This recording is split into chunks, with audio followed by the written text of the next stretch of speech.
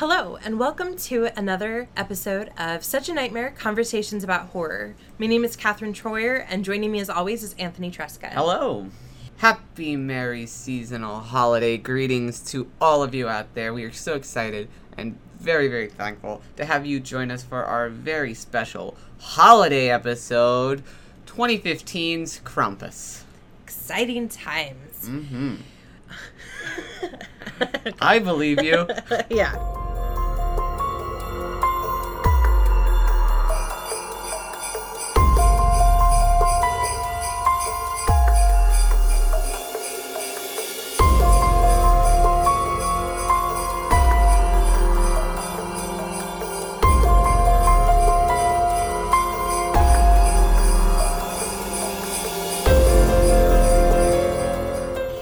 Podcast devoted to thoughtful discussions about that fine line between the horrific and just simply the horrible.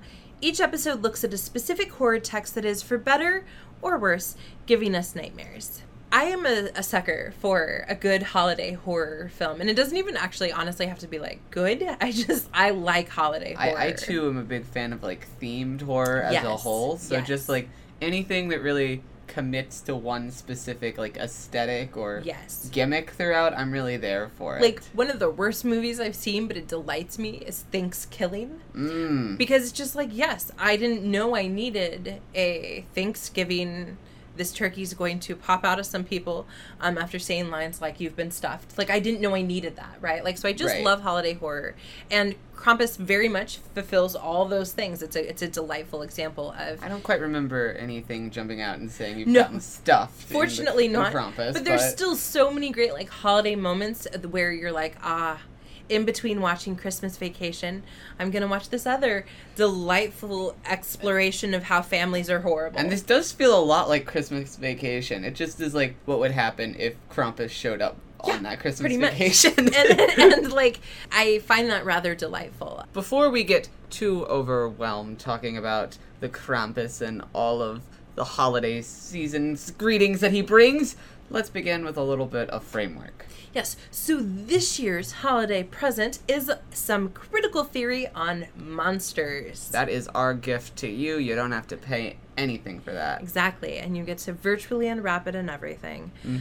So this is coming from Jeffrey Jerome Cohen, who, if ever there is somebody that the moment you mention monsters, people begin to cite as like the person who's kind of defined monsters for us, it's Jeffrey Jerome Cohen. So this is coming from Monster Theory Reading Culture, which is an edited collection of a whole bunch of different really great essays, but his is titled Monster Culture 7 Theses. He says there are sort of like these 7 things that he's going to say that all monsters sort of share. So what I thought I would do is just kind of go through the like bolded, here's what the thesis is, here's his like argument that he's proposing a monster is regardless of culture, regardless of text, because I think that it'll become kind of apparent that Krampus meets all of these definitions really nicely. So the first one is that the monster's body is a cultural body.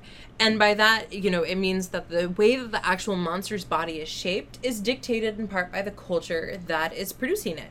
And that pretty specifically applies to Krampus. Krampus is a cultural figure descending from a lot of history, which I will get into in just a second. Exactly. So then the second one, and again, this happens in the film, the monster always escapes. And it's interesting that we end, like, in that final moment of the film in his, like, workshop. But we still feel like he's escaped and he's just going to go on his merry way and now destroy someone else's life because they made an ill-advised wish. The third one is the monster is the harbinger of category crisis. And what Cohen means by that is that the monster escapes in part because it refuses easy categorization. Is Krampus a god or a monster, as we will discuss later? Is he a human or more of a, like, humanoid, or is he more animalistic, right, in form? Or, well, the answer is, again, kind of a little bit in between both. The answer is yes. Yeah, pretty much. The next one is that the monster dwells at the gates of difference. So the monster is different from us, and it's in our presence to remind us that it stands out as this other. The next one is that the monster polices the borders of the possible. So I always think about this one about, like, the, like, here there be monsters sort of note. Like, this is, like, the line at which you go past and you have to say, okay, well, I'm no longer in my safe space. And again, think of the number of times that with the concept of a border is present in the film. and then the destruction of said border. Exactly, again and again and again. The next one is that fear of the monster is really a kind of desire, and it's a little bit more easy like in a vampire film, right? Because you're like, oh, his long flowing locks or sparkly skin is so attractive. I'm sure someone on the internet has done that with Krampus. Ew, that's so gross. Let me check. So gross. What do I look up to find this? I don't know, but just know that it's going to always be in your search. Rule 34. Oh, yep. Yep, there is. What is Rule 34? Rule 34 is if it exists, there's porn of it. Oh my gosh. Okay. Um. So gross. Okay. So we don't normally, usually we would edit out that, but we thought that traumatizing trip down Rule 34 lane was something that you all should have to experience and not just me. Yeah, and if you are interested in Rule 34 version of Krampus, it does exist, dear viewers. You can look it up on the internet. Yes. So, beyond though just the physical or sexual desire, it's also a desire for wanting things, right? And again, it's we would like order. We would like Christmas to be the way we want it to be. We would like people at Christmas time who are obnoxious to get their comeuppances. And so it's desire in a lot of respects. And then the last one is, and I like that he ends with this, the monster stands at the threshold of becoming, and he says, monsters are our children. They can be pushed to the farthest margins of geography and discourse, hidden away at the edges of the world and in the forbidden recesses of our mind, but they always return. And when they come back, they bring not just a fuller knowledge of our place in history and the history of knowing our place, but they bear self-knowledge, human knowledge, and a discourse all the more sacred as it arises from the outside. And then he said they ultimately ask us why we have created them. So I just think that this is a lovely framework because I think the film kind of it's almost like, and check, and our monster is this, and our monster does this. In part because Krampus is a real monster. He's grounded in folklore and culture. Yes, he is. That's very true. And I will get into that right now. So, Yay. The Krampus is a 2015 film written and directed by Michael Dougherty. He has written... Krampus is a 2015 film written and directed by Michael Dougherty. He has written scripts for 2003's X2, the X-Men movie, Superman Returns, Trick or Treat. Which is one of my favorites. I'm a big fan of that film. It's a good one. And then he directed and co-wrote Godzilla King of Monsters. It's his most recent one. Krampus stars Adam Scott, Toni Collette, who we have already praised and will happily praise again. She is just happily do that. Doing such a good job in her horror films. This was lately. Before Hereditary. It was. Yeah. And I feel like she's kind of found that niche of the type A parent who loves in a really abrasive sort of fashion. Yeah. Because you definitely see strands of the Krampus performance carry it over into her Hereditary performance. You do. For sure. Film also stars David Koechner, beloved character actor, and Alison Tolman. So who also is pretty fantastic. Also very good. Yes. This is a good cast. It is a good cast, and I think that makes a difference. There are lots of bad films that have great casts, and a lot of good films that don't really have anyone recognizable. But I just think that when you can have such a great ensemble, you're going to set yourself up for success. Yeah.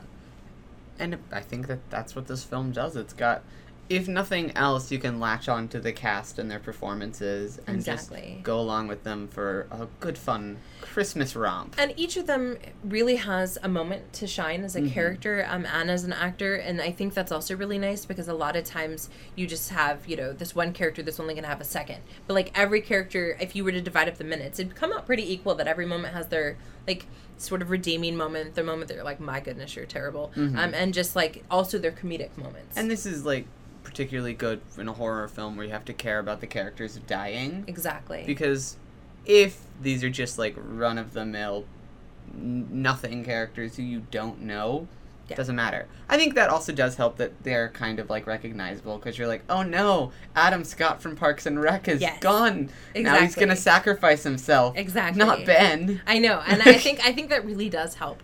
I think it can hurt sometimes because you're I think about the remake of Amityville Horror and how Ryan Reynolds is in it and you're is this scary because it's Ryan Reynolds and he's so funny and but so I can be detracting, but in this case it just sets everything up for glory.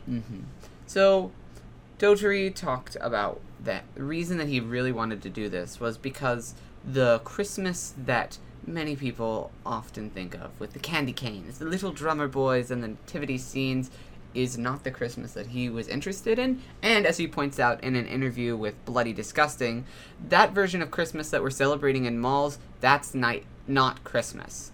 The Christmas that he's actually referring to is the real Christmas that finds its roots in paganism. Long ago, before Christmas trees were the spots for Santa, the evergreen trees were used as a repellent against ghosts and illnesses. He goes on to talk about how Christmas used to be a very spooky, mystical pagan holiday. It was debaucherous. People stuffed themselves and got drunk. They believed in dark winter spirits and ghosts and Christmas witches. So there's a whole side of the holiday which has not been explored or embraced, and I think it needs to be brought back to complete Christmas. And what's interesting is that, so you're talking, of course, about something that in pagan culture would have been quite some time ago in its, like, really richest form. But there are lingering elements that have survived the sanitization of Christmas. And one of the things that I think we should be bringing back, by the way, as a culture, is the telling of ghost stories, right? I think we often forget that A Christmas Carol is first and foremost a ghost story. And I think it's significant that A Christmas Carol does make at least a brief appearance in this film. Yes, I think it was, like, a very clear nod and tip of the hat. But also, if you think about some of the, like, songs about Santa, they're terrifying, right? Like, he sees you when you're sleeping. He knows when you've been good or bad. He's been judging you all year. Have you been found wanting? Right? Is he a jolly figure who is bringing you presents, or is he a child predator who is stalking your children? I mean, there is some question of that, and I think that, like, again, if you look at sort of the way that we set up this culture is, like, this is your time to be perfect or not, we have kept some of that, like, darkness. It's just that we often forget it in light of, you know, the shiny wrapping. Exactly. So, Dougherty talks about how he came across this Krampus myth. He says in an interview with the Dean of Geek, it was about 10 years ago. This was the ancient time of the internet before social media really popped up. And friends started forwarding me the Krampus greeting card that had started floating around online. It was just sort of love at first sight. I'd always wanted to do a scary Christmas movie. I used to draw on my own creepy greeting cards and send them out to friends and family, and those would feature the carnivorous snowman and Santa Claus falling into some mishaps and things like that. So I knew back then that there was definitely a movie to be made about the character, but it wasn't until about 2011 when I started working with my two co-writers, Todd Casey and Zach Shields, and we started crafting what the story would actually be. So, I mean, it's been a bit of a long time in the making. But I think it paid off because it meant that it was a lot more cohesive than I think it would have been. It's not perfect, but it's a lot more cohesive than it would have been if he had just, you know, pushed it out straight off. Yeah, I think that's probably true.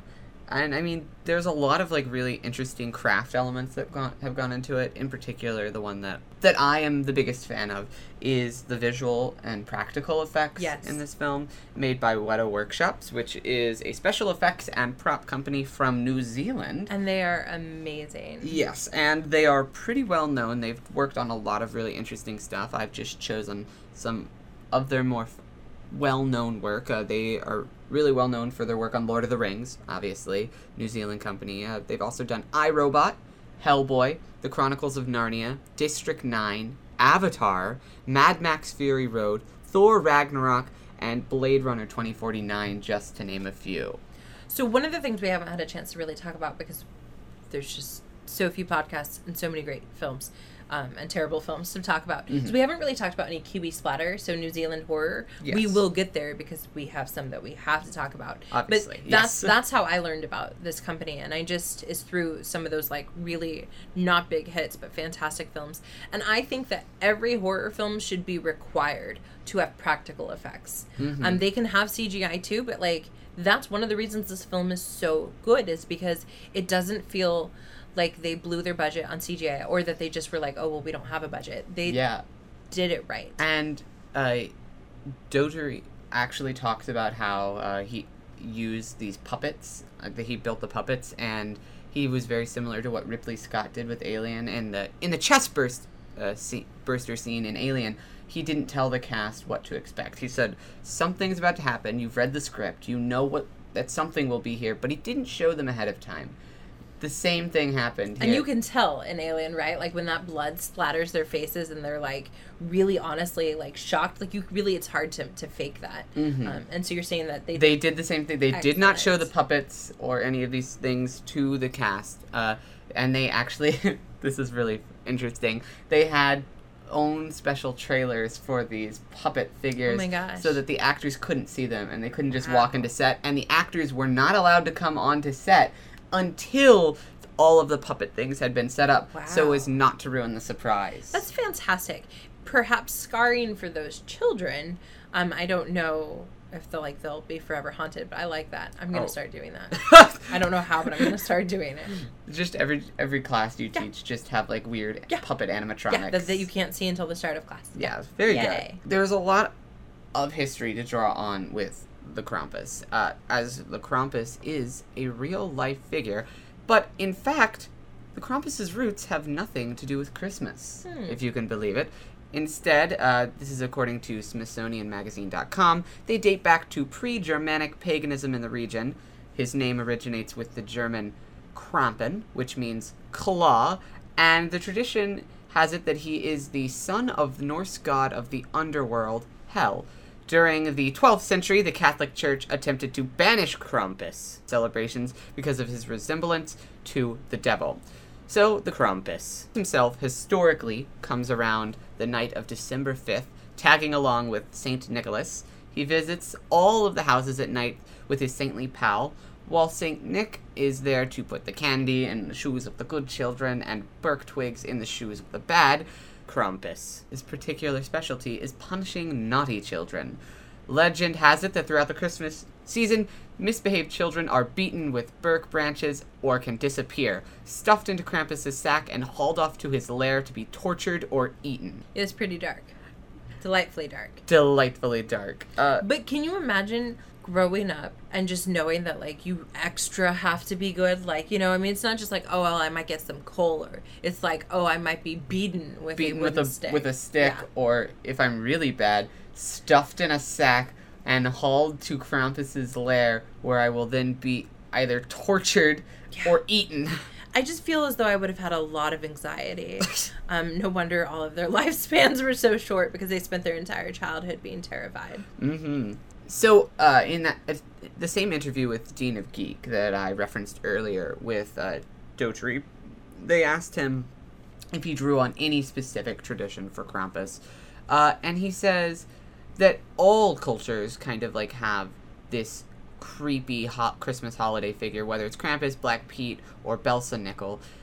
They all have these creepy holiday figures, and so he didn't just put it to any one specific version of this holiday demon, so it allowed him to just like take bits and pieces of different lores and put them together. Like the Krampus himself doesn't have any helpers.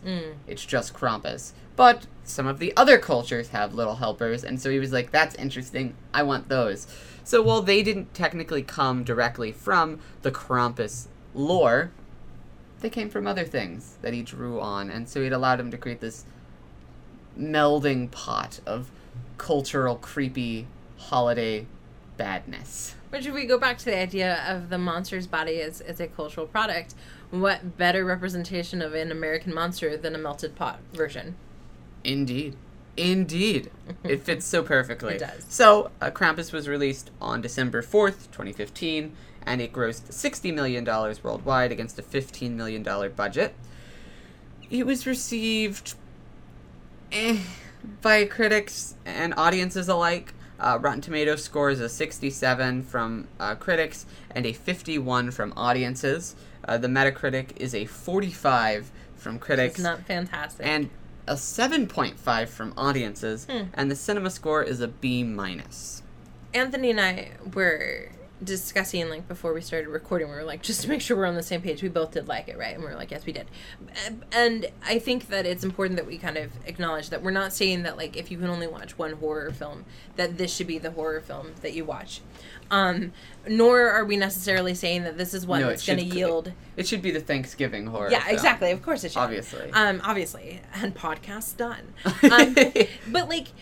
This is a solid horror film. This is kind of a delightful romp. This does some good things, as we've talked about, with, the creature makeup. Mm-hmm. It's got some good horror mixed with comedy. It does nice things with pacing. It's just kind of a fun film. It can definitely break up the monotony of just, like, happy Christmas films that you enjoy and you just suffer through. Place it in between... perhaps you're watching of The Grinch. Yeah, or The something Grinch else. and Christmas Vacation, A Christmas Story. Like, I mean, it works so nicely, right? Yeah.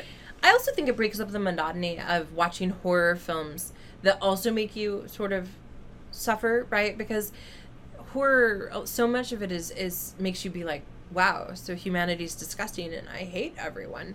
And it's just nice sometimes to be reminded that it can not make you feel like you were the scum of the earth. Or like you will never get those images out of your brain. Like, this is just kind of a nice palate cleanser for both Christmas movies and horror movies. I don't know if the film necessarily is a total palate cleanser. Really? From that. I think that this film does kind of operate from a disaffirmative angle in the sense that it does treat humans as kind of the problem. From the beginning of the film, it starts with, like, you hear this creepy... stereotypical horror music that is playing as the cold Universal logo comes out, and it's horror. But then it suddenly switches to, like, very cheery Christmas music, and then you get to watch evil human corporatism at work. Yeah, so I actually think that opening is fantastic. I don't know what it is. I'm just kind of a sucker for films that take a song that I have different emotions about and then put it to usually violent things, and then they're like, remember how this is not okay. Like The Purge does this as well, and their opening, and I think that this film does an excellent job. And so I agree with you that it is clearly saying that there's something kind of broken about our current Christmas season, especially as it's one that, you know, is filled with consumerism, because I like the fact that the pageant, right, like the nativity scene is happening in the super tiny corner, right, like off the main beaten path, and even that's broken, right, because they're fighting.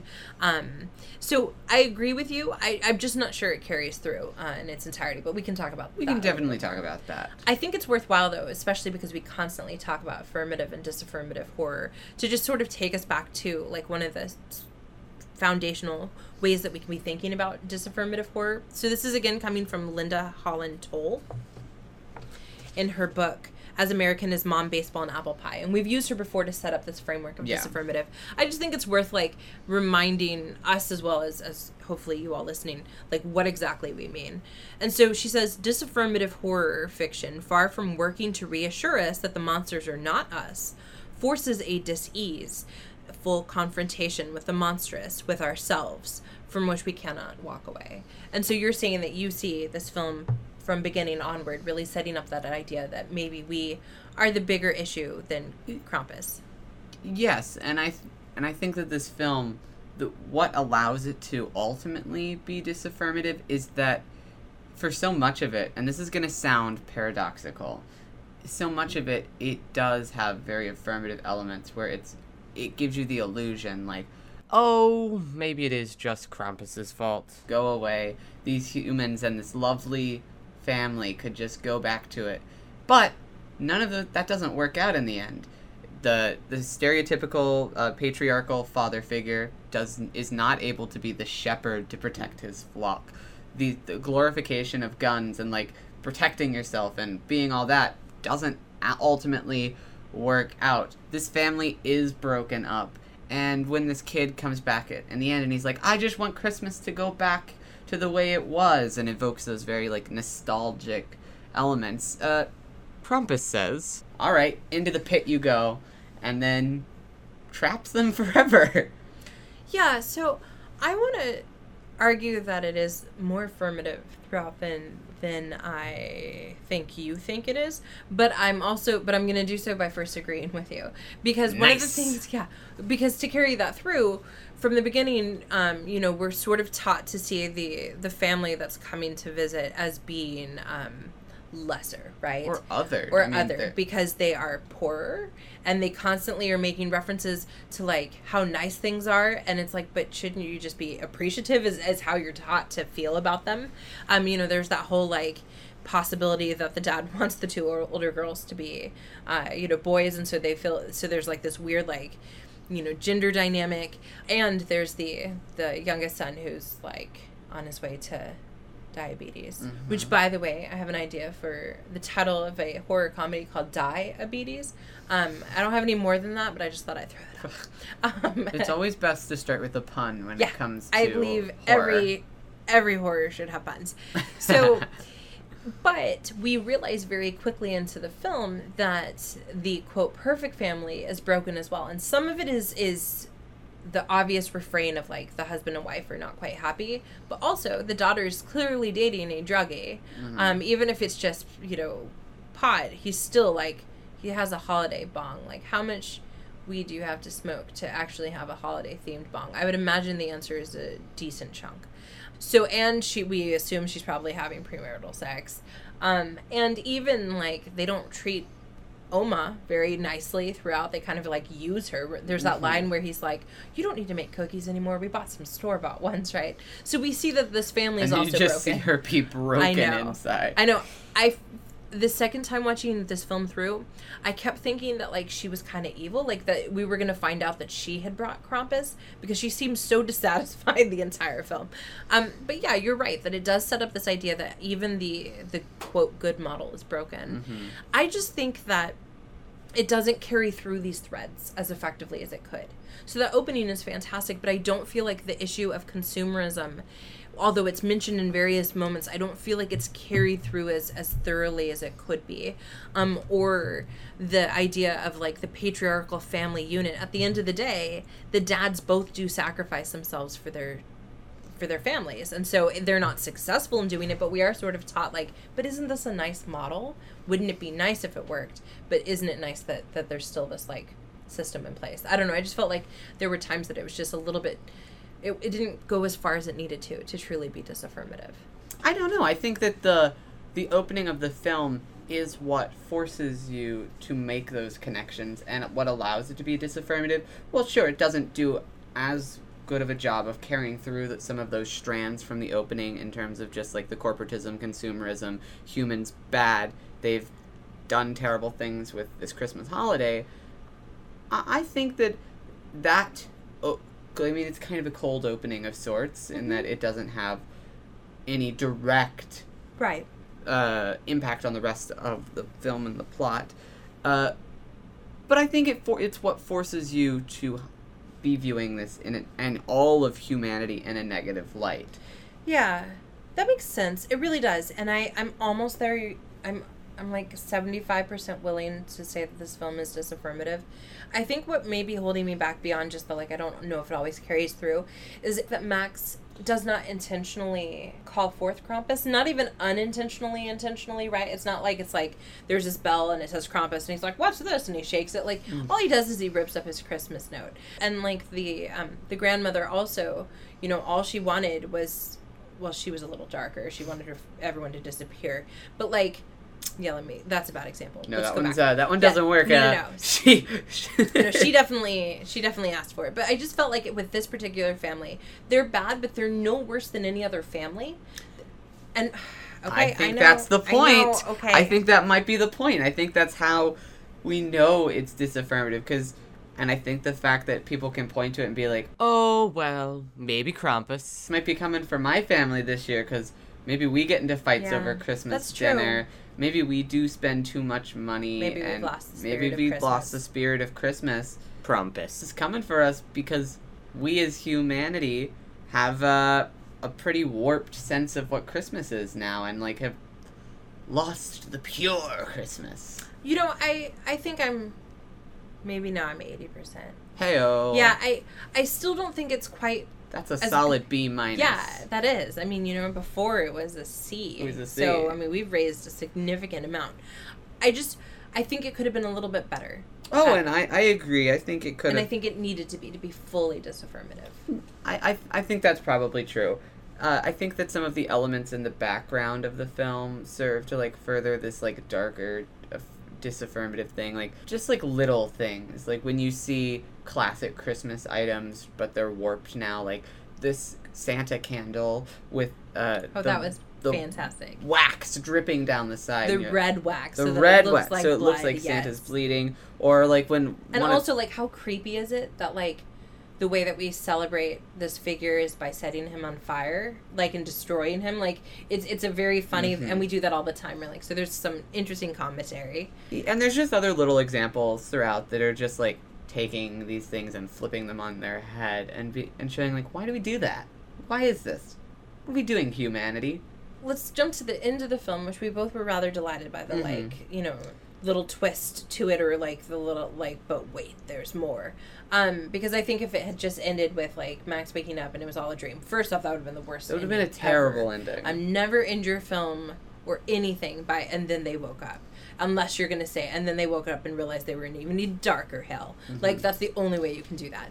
But there's something for me about the fact that, like, we see that Christmas, a perfect version of Christmas, does have presents being opened, and it does have all the, quote, best trappings of the holiday season.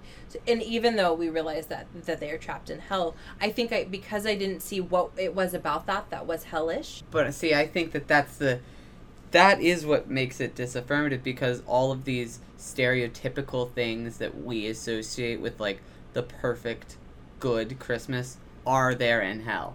And why are they there in hell with them in this trapped snow globe that they've found themselves in for all eternity, if not to punish them? Because some of the final things we hear about Krampus is, like, that he doesn't come to give, he comes to punish. It's true. So he punishes this family with what the classic elements of Christmas are. 83%.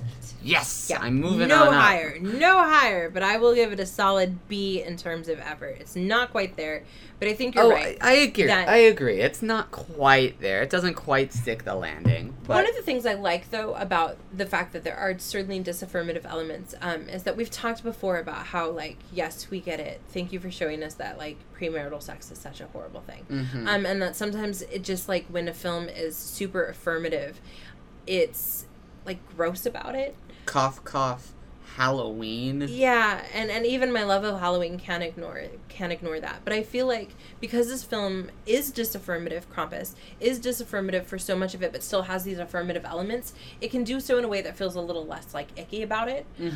Because it's taking it on a slightly higher level than just the obvious, like, well, if you do this, you're gonna die. You're gonna die, yeah. Because even, like, the kid who's, you know, the cousin who's definitely eating way more food than he should. He's not a bad person. No. You know, so there's never like a, of course you deserve to die. Like, people apologize. You know, people make up, and so nobody is 100% bad, and so it's like, of course you were punished. It's like everyone's just bad enough. Yeah. And that's a really kind of interesting way to explore things. One of the questions that I find really interesting about monster theory is this question of classification. So I don't think anyone is going to disagree, having seen this version of Krampus, that he's just misunderstood, or that he's not a villainous character in this particular story. Like, he's definitely out to punish the family. We have a voiceover narrative that tells us such. So I don't think anyone's going to disagree with that. But I wonder if people could argue whether or not he's truly a monster, or you said you thought he was more of a god? Yeah, he seems more god-like to me. He comes in, he's like, he's here because bad things have happened, and so he's come to punish. It doesn't feel like very, like motivated or directed. Like, it's not a lot of spite behind it. It's just, hey, you guys messed up. You're one of your own called me here due to how bad this entire family been being, so now I gotta do this thing. Yeah, he definitely, it's not making this personal, right? This is just, like, this is his duty and his obligation. And even in, like, some of our slasher films where it's not personal, you just happen to be in the wrong place at the wrong time,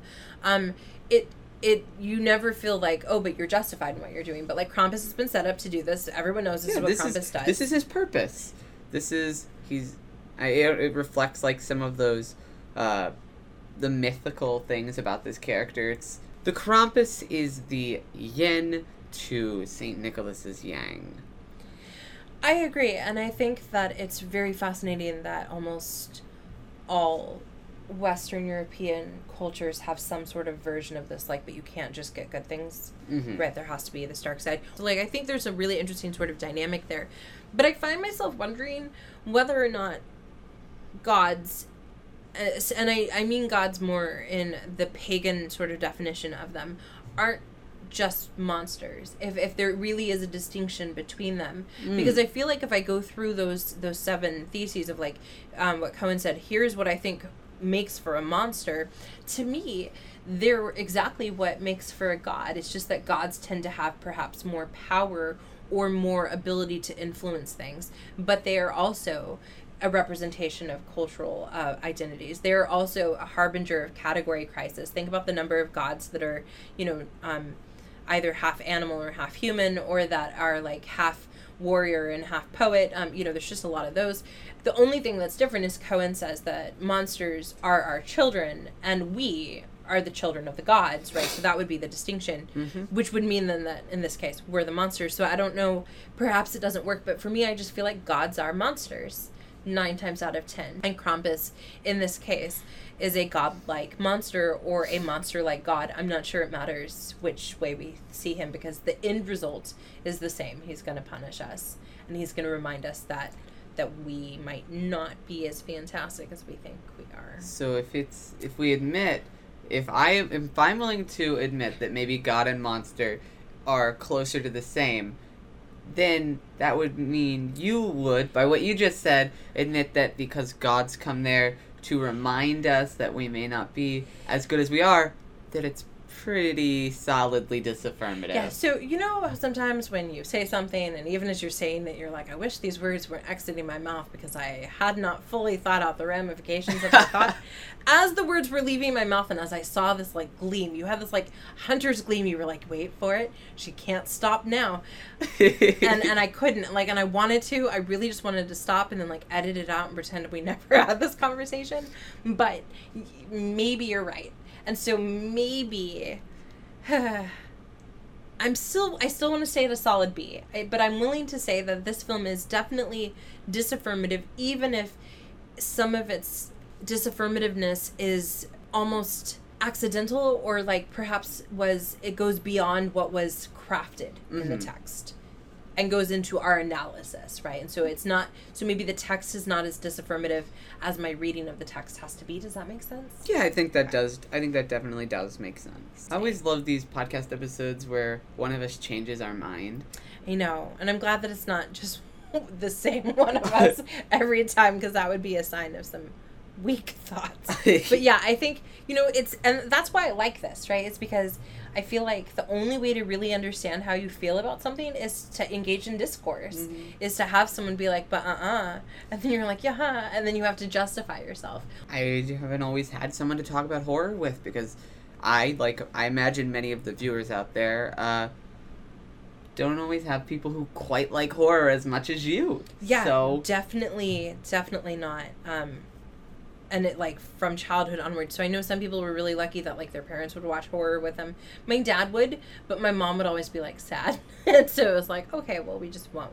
So yeah, it's taken a long time to find people that are willing to have these conversations, especially about films like Krampus, right? Which exactly, is like, yeah. It's like, should you have just spent 50 minutes talking about Krampus? And the answer is yes. Yeah, I would say so. But I don't think most people are going to take you up on that offer if you were like, hey, guess what we're doing for this next hour? I've sent you a Google Calendar invite. We're going to talk about Krampus for 50 minutes. I just feel like that would be a way to, like, end most friendships. I'm like, I just feel like I would start avoiding you if I didn't also send you or want to send you Google Calendar. Yeah, where I'm like, hey, but we could also discuss Thanksgiving, you know? So. Exactly. Well, I feel like this was like a present to ourselves where we got to have a lovely conversation about a film that deserves to have conversations about it, even if it's maybe not going to be a film that you're going to put on your top 10 horror films. You don't have to. You just need to perhaps include it this year in your holiday watchings. Exactly. That's all that we ask of you. Really throw it, if you've got a family, throw it on like right after like Elf or something. Yeah, really just like give your kids a warm wake up. Yeah, what a great way to celebrate Christmas by starting with Elf and ending with Krampus. That just sounds like for a delightful pairing. Thank you so much for listening. We really appreciate it. And we are excited about our next episode. Yes, our next episode, our next gift to you. Oh gosh, no. Is going to be 2019's Midsommar.